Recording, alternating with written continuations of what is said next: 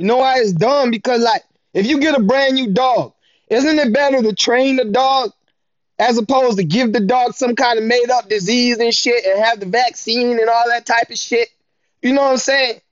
So you can try to control the dog and all kinds of crazy shit. I'm just fucking saying.